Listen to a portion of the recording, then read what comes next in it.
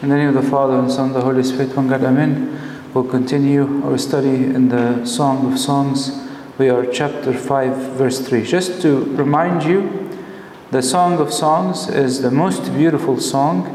It is the relationship between the human soul and God. And we said there are three clear stages in the book of Song of Songs. The first one, what we call the initial grace, when God came to the human soul. And then what got the soul out of this initial grace was discouragement and ignorance.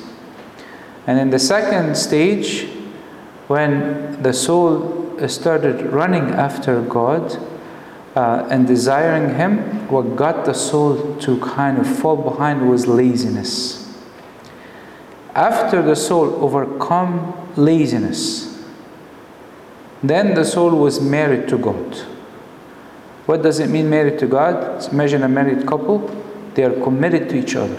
All day long, they are committed in their effort, their dreams. They are building the same things. Now, the last stage we reached was what happens after marriage is that the soul main warfare became lukewarmness. What is lukewarmness? Imagine kida, if there's a difficult husband or a difficult wife, but they think they're a good wife and a good husband. They yell and scream in the house, but they feel they have the right to do so. They are doing mistakes, but don't realize that they're making mistakes. Lukewarmness is exactly that stage, where somebody thinks they love God, but they don't understand how far away they are from God. That's why when, if you guys remember in verse 1 and verse 2, she said, I sleep, but my heart is awake. She's telling God this, God, I don't pray, but I love you. I don't fast, but you're always on my mind. That's kind of the mindset. It's like you say something, but your action and your life does not express it. And that becomes a significant problem. Last time we stopped at verse 3, when God was standing at the door knocking. He's knocking on the heart of the soul. Come, I want to take you. What time is God coming to the soul? He's coming at an unexpected time. She's sleeping in her bed. It's like, for example, you're on vacation and you see somebody that needs service. You're like, man, I'm on vacation. This is a time for me. It's my self-love time. But God is calling you at some time, on the time where you're dedicating for yourself to do something special. But God is knocking on the door, but the soul does not open. What is she saying? Verse 3, she says, I have taken off my robe. How can I put it on again? I washed my feet. How can I defile them? God is saying, open for me. And by the way, the image that God has put for us in this specific verse, He says, I'm standing and it's raining outside. I want to come and find comfort in you. And then the human soul will tell him what? Tell him, I'm sorry. I can't get up off my bed. I can't leave my phone. I have to text in the church. I can't focus on my Bible reading. I get really bored. God says, I want to talk with you. Lukewarmness is problematic because it's a difference between me identifying sins and me being transformed. It's a huge difference. It's a difference when you go into Abuna and says, Abuna, I lie, I get angry, I. That's okay. Fine. But there is a moment when God transforms the soul. I give you an example. One time, long time ago, I took a group with me to Africa before I was a priest. And one of the youth that was with us disappeared for a few hours during lunch. He came back and his eyes are red as it can be. I asked him, everything okay? He said, look, something pulled me up to go to the chapel. He told me I was sitting in the presence of God, and as if God showing me how every decision I made was out of my selfishness. Every decision. Even when I tried to convince people that I'm loving, deep inside I was doing it out of selfishness. Every part of me is so selfish. So I kept crying of how unworthy I have felt. There are some people that every look and every thought that comes into their head is judgmental. Judging, constantly. To the point that they don't understand that they are judging anymore. They become so lukewarm in the relationship with God. So lukewarm. Because they don't see God anymore. They think they're good. They think they're fine. God talks in Christianity about a narrow path. If I'm not constantly taking that narrow path, most likely I'm living a life of lukewarmness. What happens when God is standing at the door knocking and the soul doesn't open and it's raining and God wants to come and spend time with you? The Bible will tell us. But I want to, before the Bible tells us this, imagine if the soul have opened at that moment the door to God. Some of the saints describe when the Lord have revealed to them His actual prayer in Gethsemane.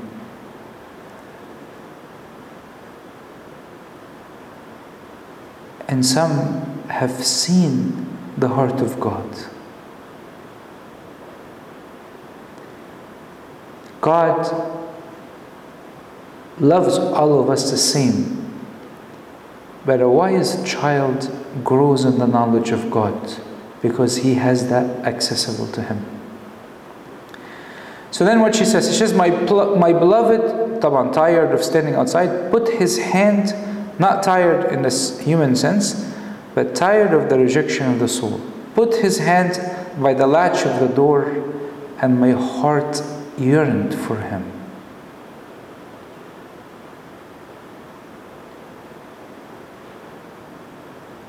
Be careful. God and the soul are married at this point, but God still did not enter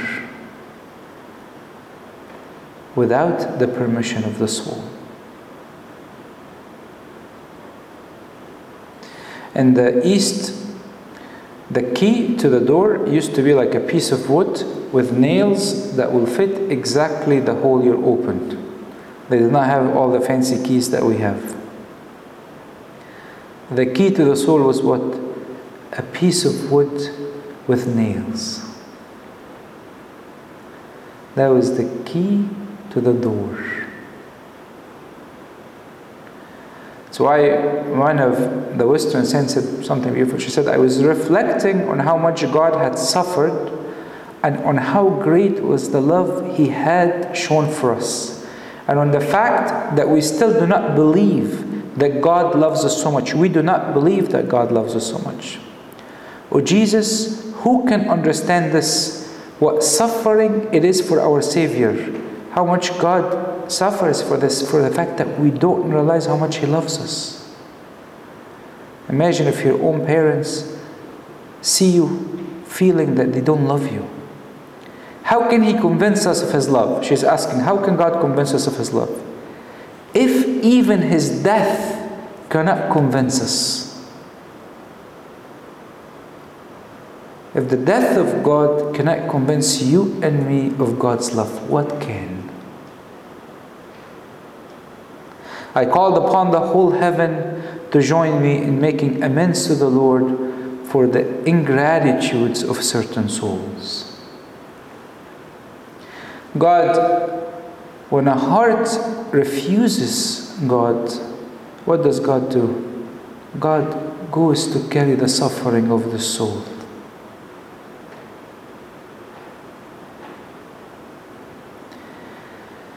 Be careful, because the sign of lukewarmness is clear when God comes at an unexpected time. I am putting a schedule, I'm putting a plan. If God comes outside my schedule, He's not welcome. If God comes outside my planned time, I'm not going for it. I have to love Him according to my time.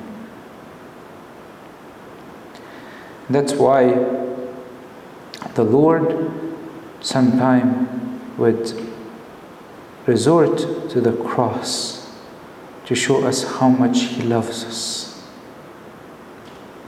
Now look at here, she said, once He left, I started yearning for Him. What is that moment that made the soul yearn for God? St. Gregory of Nyssa says, once all the senses have been put to sleep and gripped by inaction, the heart's action is pure. Reason look above while it remains undisturbed and free from the senses' movements.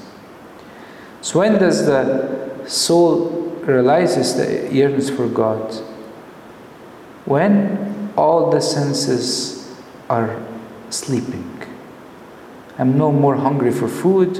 I'm no more want entertainment. I don't want to sleep too much. I don't want to eat my chicken sandwich. I don't want to have lustful thoughts. Once all the senses are gone, sleeping, the heart will still yearn. And you know, when St. Gregory said this, I wondered, at what point of our day does our senses sleep? Because in our life they never do. We constantly have our phones with us, which make our senses never sleep. For the heart to start yearning for God. Yearning is what starts waking the soul up. What does she say, verse 5? She says, I arose to open for my beloved. Finally, she decided to open. Okay? And my hands dripped with myrrh, my fingers with liquid myrrh on the handles of the lock. Finally, the soul realized that I need to take an action. I no longer can say, I am a good person, I love God, I do all this stuff. No longer I can do this. I have to take an action. I have to rise from my laziness. So what did she do? She actually took myrrh and she said what? She put it on her hands. And actually it was a common practice in the East that the nicest way for a bride to meet her groom is to put myrrh on, especially the back of her hands, because it's the coolest part of the body. So she's kind of keeping the coolest part warm.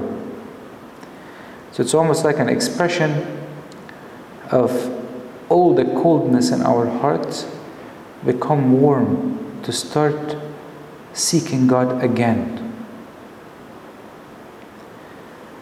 One of the biggest mistakes that we do in our spiritual life is that we start using technical terms, and as if these technical terms become an excuse for us to stop seeking God. Like, oh, I'm in lukewarm. Oh, I am in dry period.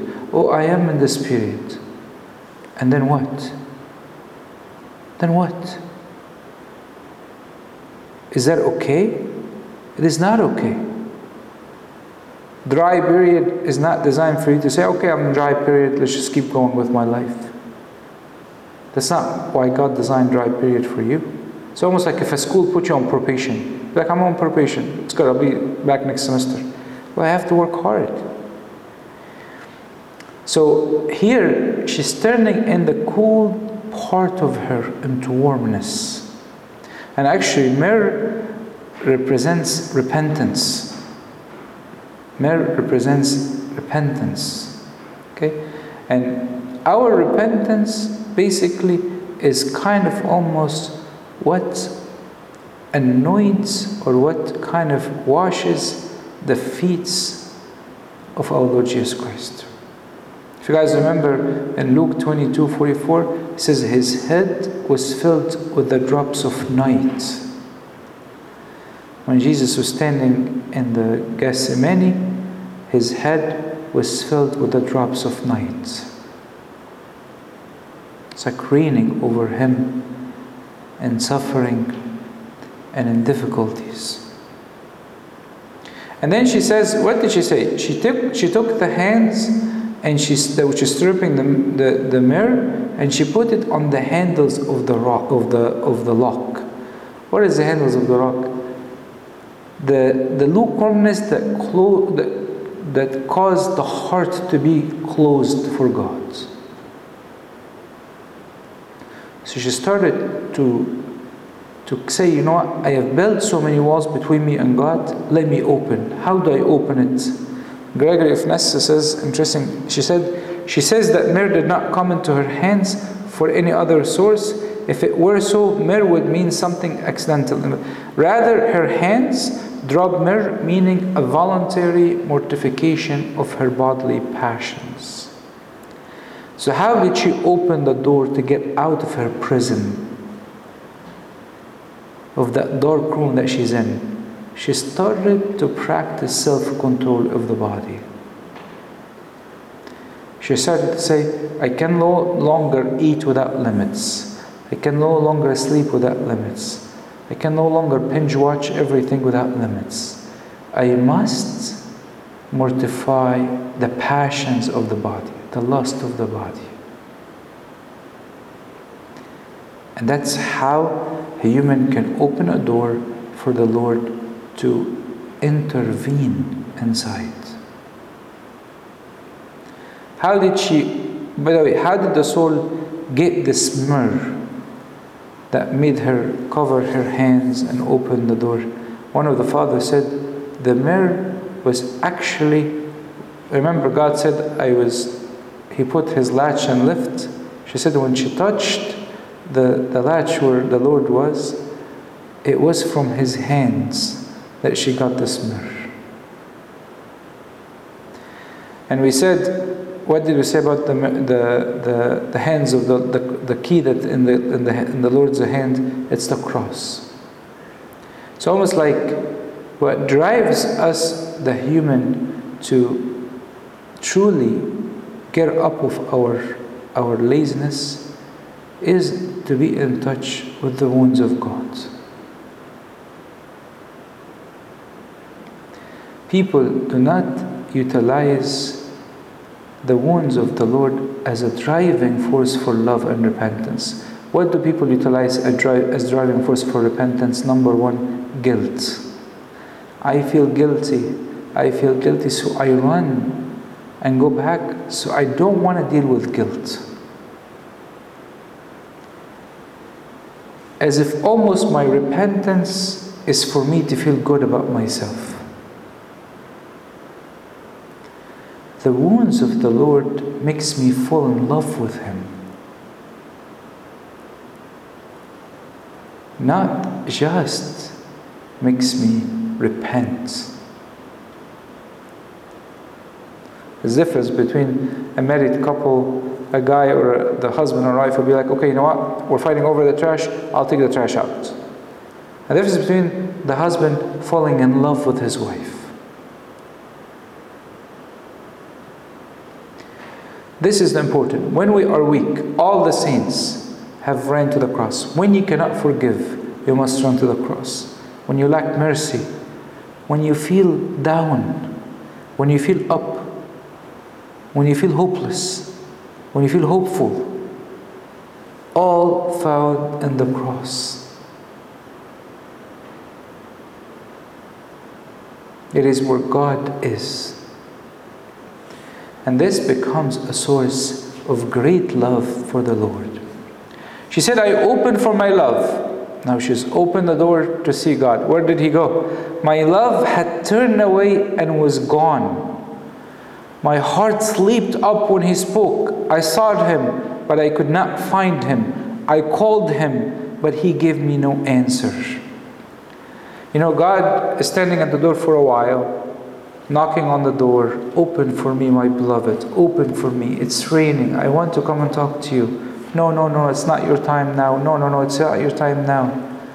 Then at some point, you will get up to talk to him. But you will not find him.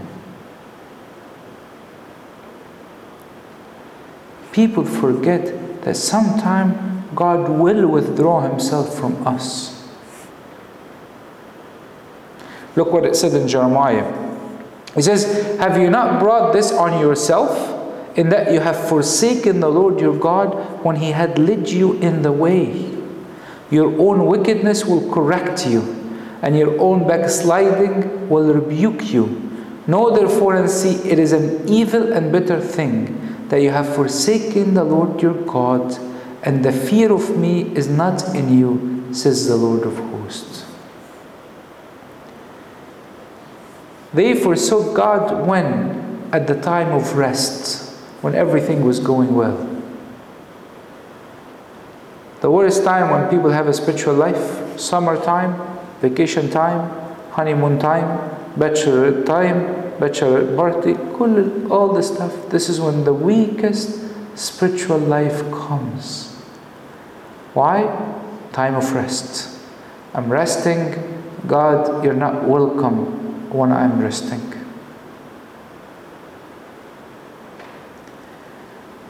People forsake God when they have no problems. No problems. Anxious when they have no worries.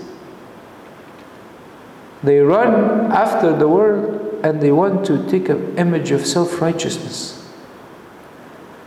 That's why God withdraws himself, so he can understand the reality. No one in this world will comfort us except the one true God. My beloved turned away and was gone. She no longer feel his presence. He's turning away for a purpose. It's like almost the life of David the prophet. When he committed sin and he've done all this stuff, what happened when David committed a terrible sin? What did he do? Nothing. He went on being a king as if nothing has happened, until God sent him a prophet. And when God sent him a prophet, he started to repent. And after he prayed for his son, that God told him, I will punish you with the death of the son, God did not respond. But there's a difference in the absence of God when the soul is lukewarm. What is it? Because it's important for us to distinguish the three stages that we talked about.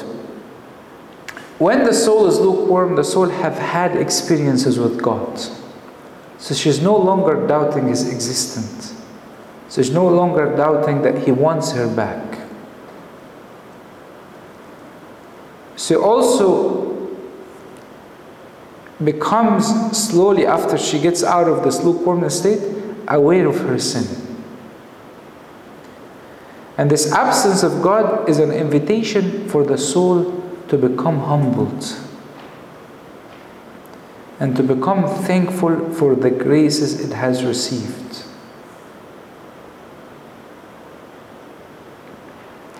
That's why in the Psalms he says, I would have lost heart. This is David the prophet. Unless I had believed that I would see the goodness of the Lord in the land of the living. At some point, David said, I could have lost hope, but I knew who God is. In the period of lukewarmness, the soul started to remember who God is. The God who ran after her, the God who knocked at the door, the God who saw the soul sinning in front of his own eyes, yet he went to reach to her. When the soul took the image of God and polluted it. Now God says, I will not answer, I will draw myself for a reason. I want you to understand. I want you to be humbled. I want you to desire more. I want you to not to trust in yourself more.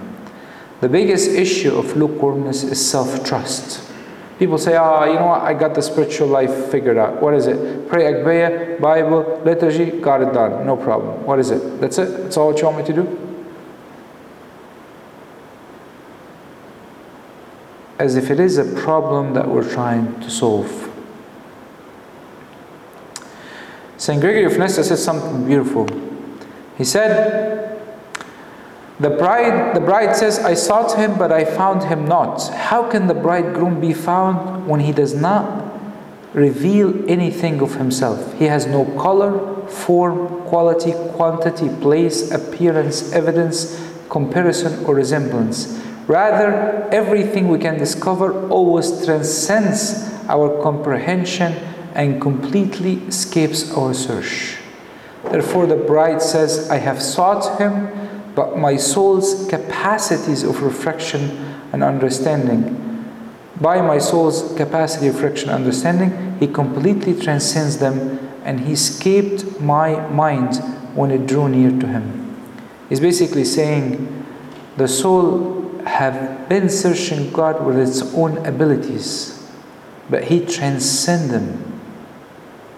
I was reading to one of the life of the saints, and this saint was asking God, she told him, Lord, there are some virtues that I would like to pursue.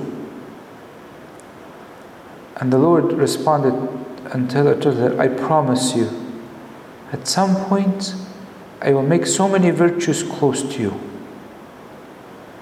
But the one virtues that I want you to have are still unknown to you.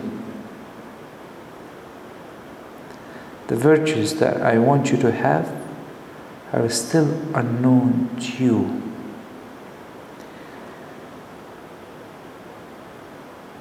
We no longer want to depend on ourselves and our relationship with God. The secret of the spiritual life is to be a disciple, to be a student, to be led by the Spirit, to let God lead you every day as He wishes. Welcome Him anytime He comes. The period of lukewarmness is a hard period, but what happens? God leaves the soul so it desires Him. Now I'm going to tell you something that you might not like, but it's a very, very special relationship. There are two different types of faith in the period of lukewarmness. There's a faith that is weak, and there's a faith that is stronger. Whereas the weak faith, when people's faith are weak, but they're seeking God, they would receive immediate comfort. Believe it or not. It's like the story in Luke, and she said when the woman came from behind and touched the border of his garment, and immediately her flow of blood stopped. She had faith, little faith, not so much. She received an immediate comfort when she was searching for God. But some people had very strong faith in God, very strong faith in God, very strong relationship with God. When those people fall into lukewarmness, God delays His comfort, delays it more. And this reminds us of the story of the Canaanite woman. And behold, a woman of Canaan came from that region and cried out to Him, saying, have mercy on me, O Lord, Son of David. My daughter is severely demon-possessed. And what did God tell her? I cannot take the food of the children and give it to dogs.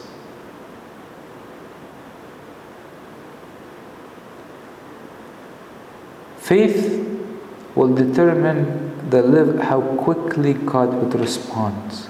But it's not what we think. It's not those with great faith God responds to them quickly. It's actually the vice versa.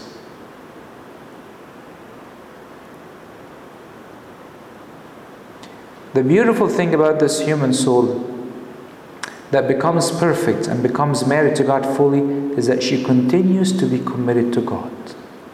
She opened the door, she got out of her bed, she opened the door, she couldn't find him. What is she doing? Running crazy. She goes, the watchmen who went about the city found me. They struck me, they wounded me, the keepers of walls took my veil away from me. Ya Rabbi. If you guys remember, who were the watchmen? In the earlier chapters, we said the watchmen were the priests. And earlier, in her early stage of life, when she could not find the Lord, she went to the priest. Immediately, she became healed. Now what's happening? St. Augustine is given two different explanations. He says, when the soul is in a stage of lukewarmness, sometime the Lord would allow a rebuke coming from the fathers of the soul. If you look in Psalm 141 verses, let the righteous, this is David speaking, Psalm 141, let the righteous strike me. It shall be a kindness, and let him rebuke me. It shall be as excellent oil. Let my head not refuse it. Sometimes when people are lukewarm, to get them out of the lukewarm, they need to be shaken. One person shared a story with me, I'll share it with you. He told me, he went to confess to one of his fathers, and he's been with this father for a long time. He knows him for a long time. If he told me I was going back to Egypt if I wanted to confess. If I confessed. Then his father of confession felt that he's not serious about his confession. So I told him, why did you come? Told him I wanted to confess. His father of confession told him, well, Judas confessed his sin. What makes you different than Judas? What makes your confession different?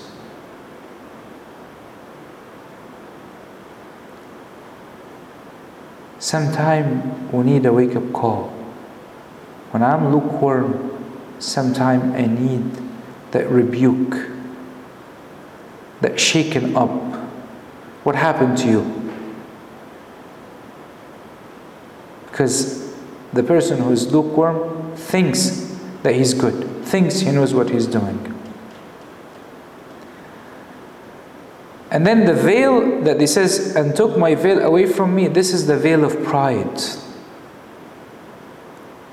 That when somebody is rebuked, they start kind of that veil where they cover themselves up and trying to look righteous and trying to look good is taken away by rebuke.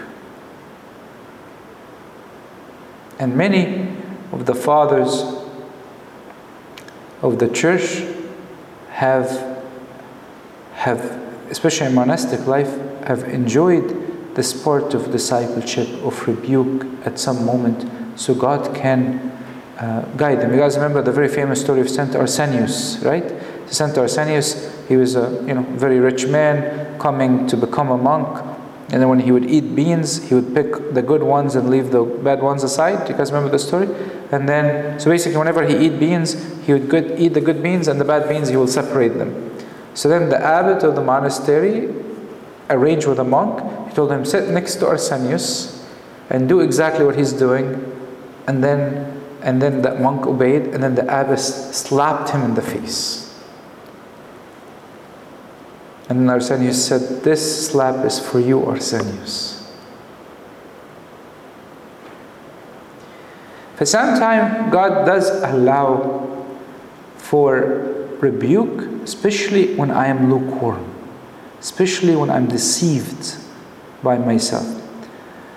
St. Augustine said it also could reflect to the clergy or the priest who persecuted our Lord Jesus Christ at the time of the crucifixion, or the clergy throughout history who have not followed or were not faithful in leading the human soul to God. And you see this obviously in Luke 21:12. You shall be brought before kings and rulers for my name's sake. The leaders of the people would actually persecute the children of God. This is what happened in the time of Jesus. But St. Augustine says both of these interpretations could work. I am kind of leaning toward the first one, which is God allows our fathers to rebuke us sometime so we can wake up and can make us repent. And sometime, obviously, throughout history, God have allowed for fathers who are not faithful to still be part of the ministry. Like Judas, for example, was somebody that God called, but he was not faithful. And many people, like for example, Eli the priest, he was not faithful with correcting his children. And so on. There's many priests in the scripture who are not faithful. And God still allowed them to be there. So it could be that sometime this kind of clergy harm the soul and wound the soul, and sometimes if it comes when the person is in a state of lukewarm, it becomes even more problematic. But to go along with the song, most likely the first interpretation fits better. Now, after the priest rebuked her, rebuked the soul and talked to her about the bride, what she's doing. He says, I charge you, O daughter of Jerusalem, if you find my beloved, that you tell him I am love sick. What is she doing here?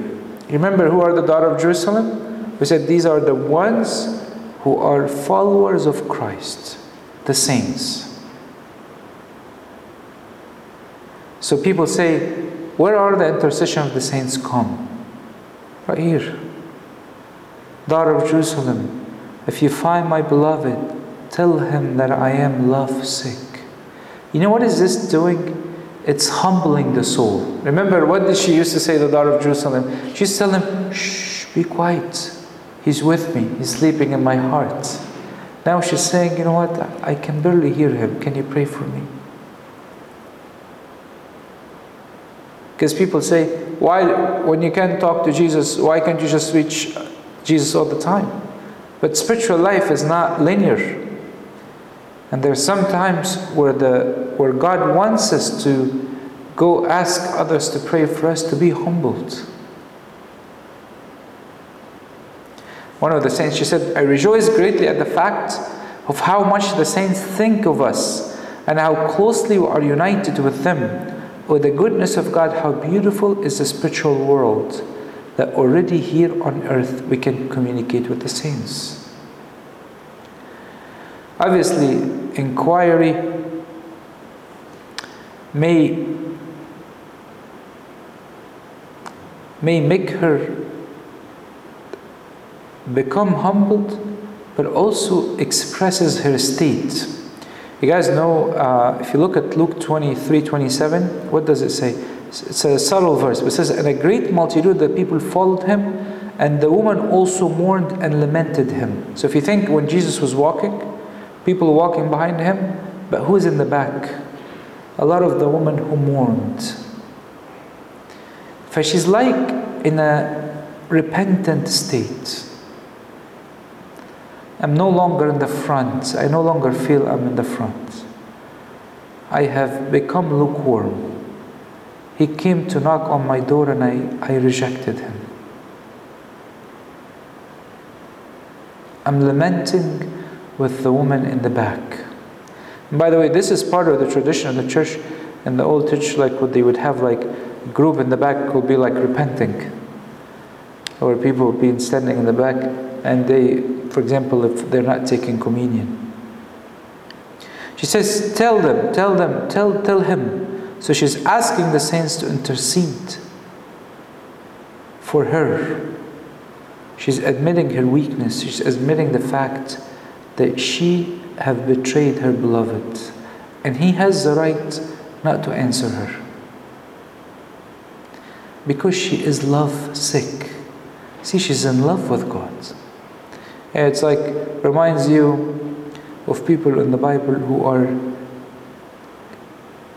like, their love to God was just amazing. Like Zacchaeus, sinful woman washing his feet. People who, Samaritan woman, people who easily give up everything just because they fell in love with God. Just because they fell in love with God. Some people, you sit with them and you might wonder, is everything with them about God? Yes, everything is about God. Is every conversation I'm going to have should lead to God? 100%. Why not? What's more valuable in this world? What else can you bring to yourself? Who can make a hair gray or black? Let's take one more verse. Now look what the daughter of Jerusalem told her. What is your beloved more than another beloved, O fairest among the women? What is your beloved more than another beloved that you so charge us? Her desire for God made the people of Jerusalem, the saints, tell her, who's your beloved that you love him so much? And why do you love him so much? You know, in Ezekiel, 16:14 says, your fame went out among the nations because of your beauty, for it was perfect through my splendor which I had bestowed on you, says the Lord. Like, she's talking to the saints, and the saints telling her, who's that beloved that you love so much? And why do you love him so much? And why he's so special to you? What she does not realize, even though she's in a state of recovering from lukewarmness, the soul is so beautiful already. And this tells us exactly kind of what does the saints do for us exactly. And the saints do for us 4 things. Number 1, they increase the soul desire for God.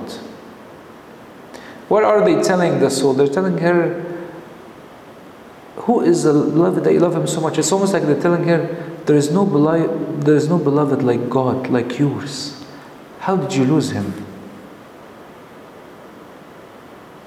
How did you leave him outside? How did you leave him in the nights? And that night could be months and years. So part of it, they increase your desire for God. How? This is beautiful. Who's that beloved that you lost? The other part is they encourage her. Why they encourage her? Look at what they're saying. O fairest among women. Who used to call her O fairest among women? The Lord himself. You are so beautiful in his eyes. We know that you have a special relationship with God. And then they charge us. What does it mean, you charge us? They make us want to talk to them about who God to us. You know, Saint Mary, I cannot express to you how much I love God. He's so beautiful. You know, so I want to share with you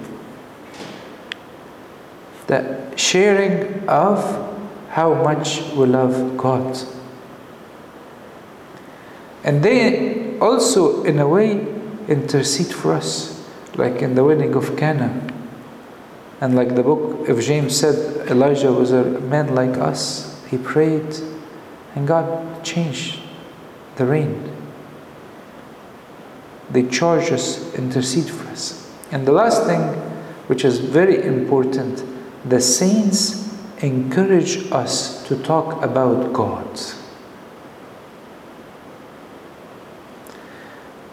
What are the saints are telling her? Who is your beloved? So what is she going to do? The next week, we'll see her talking about her beloved. How he looks like, and how beautiful he is, and how amazing he is. And. It's like so beautiful. The relationship with the saints is a way for me to share that very deep love with those who can understand it, and glory be to God forever.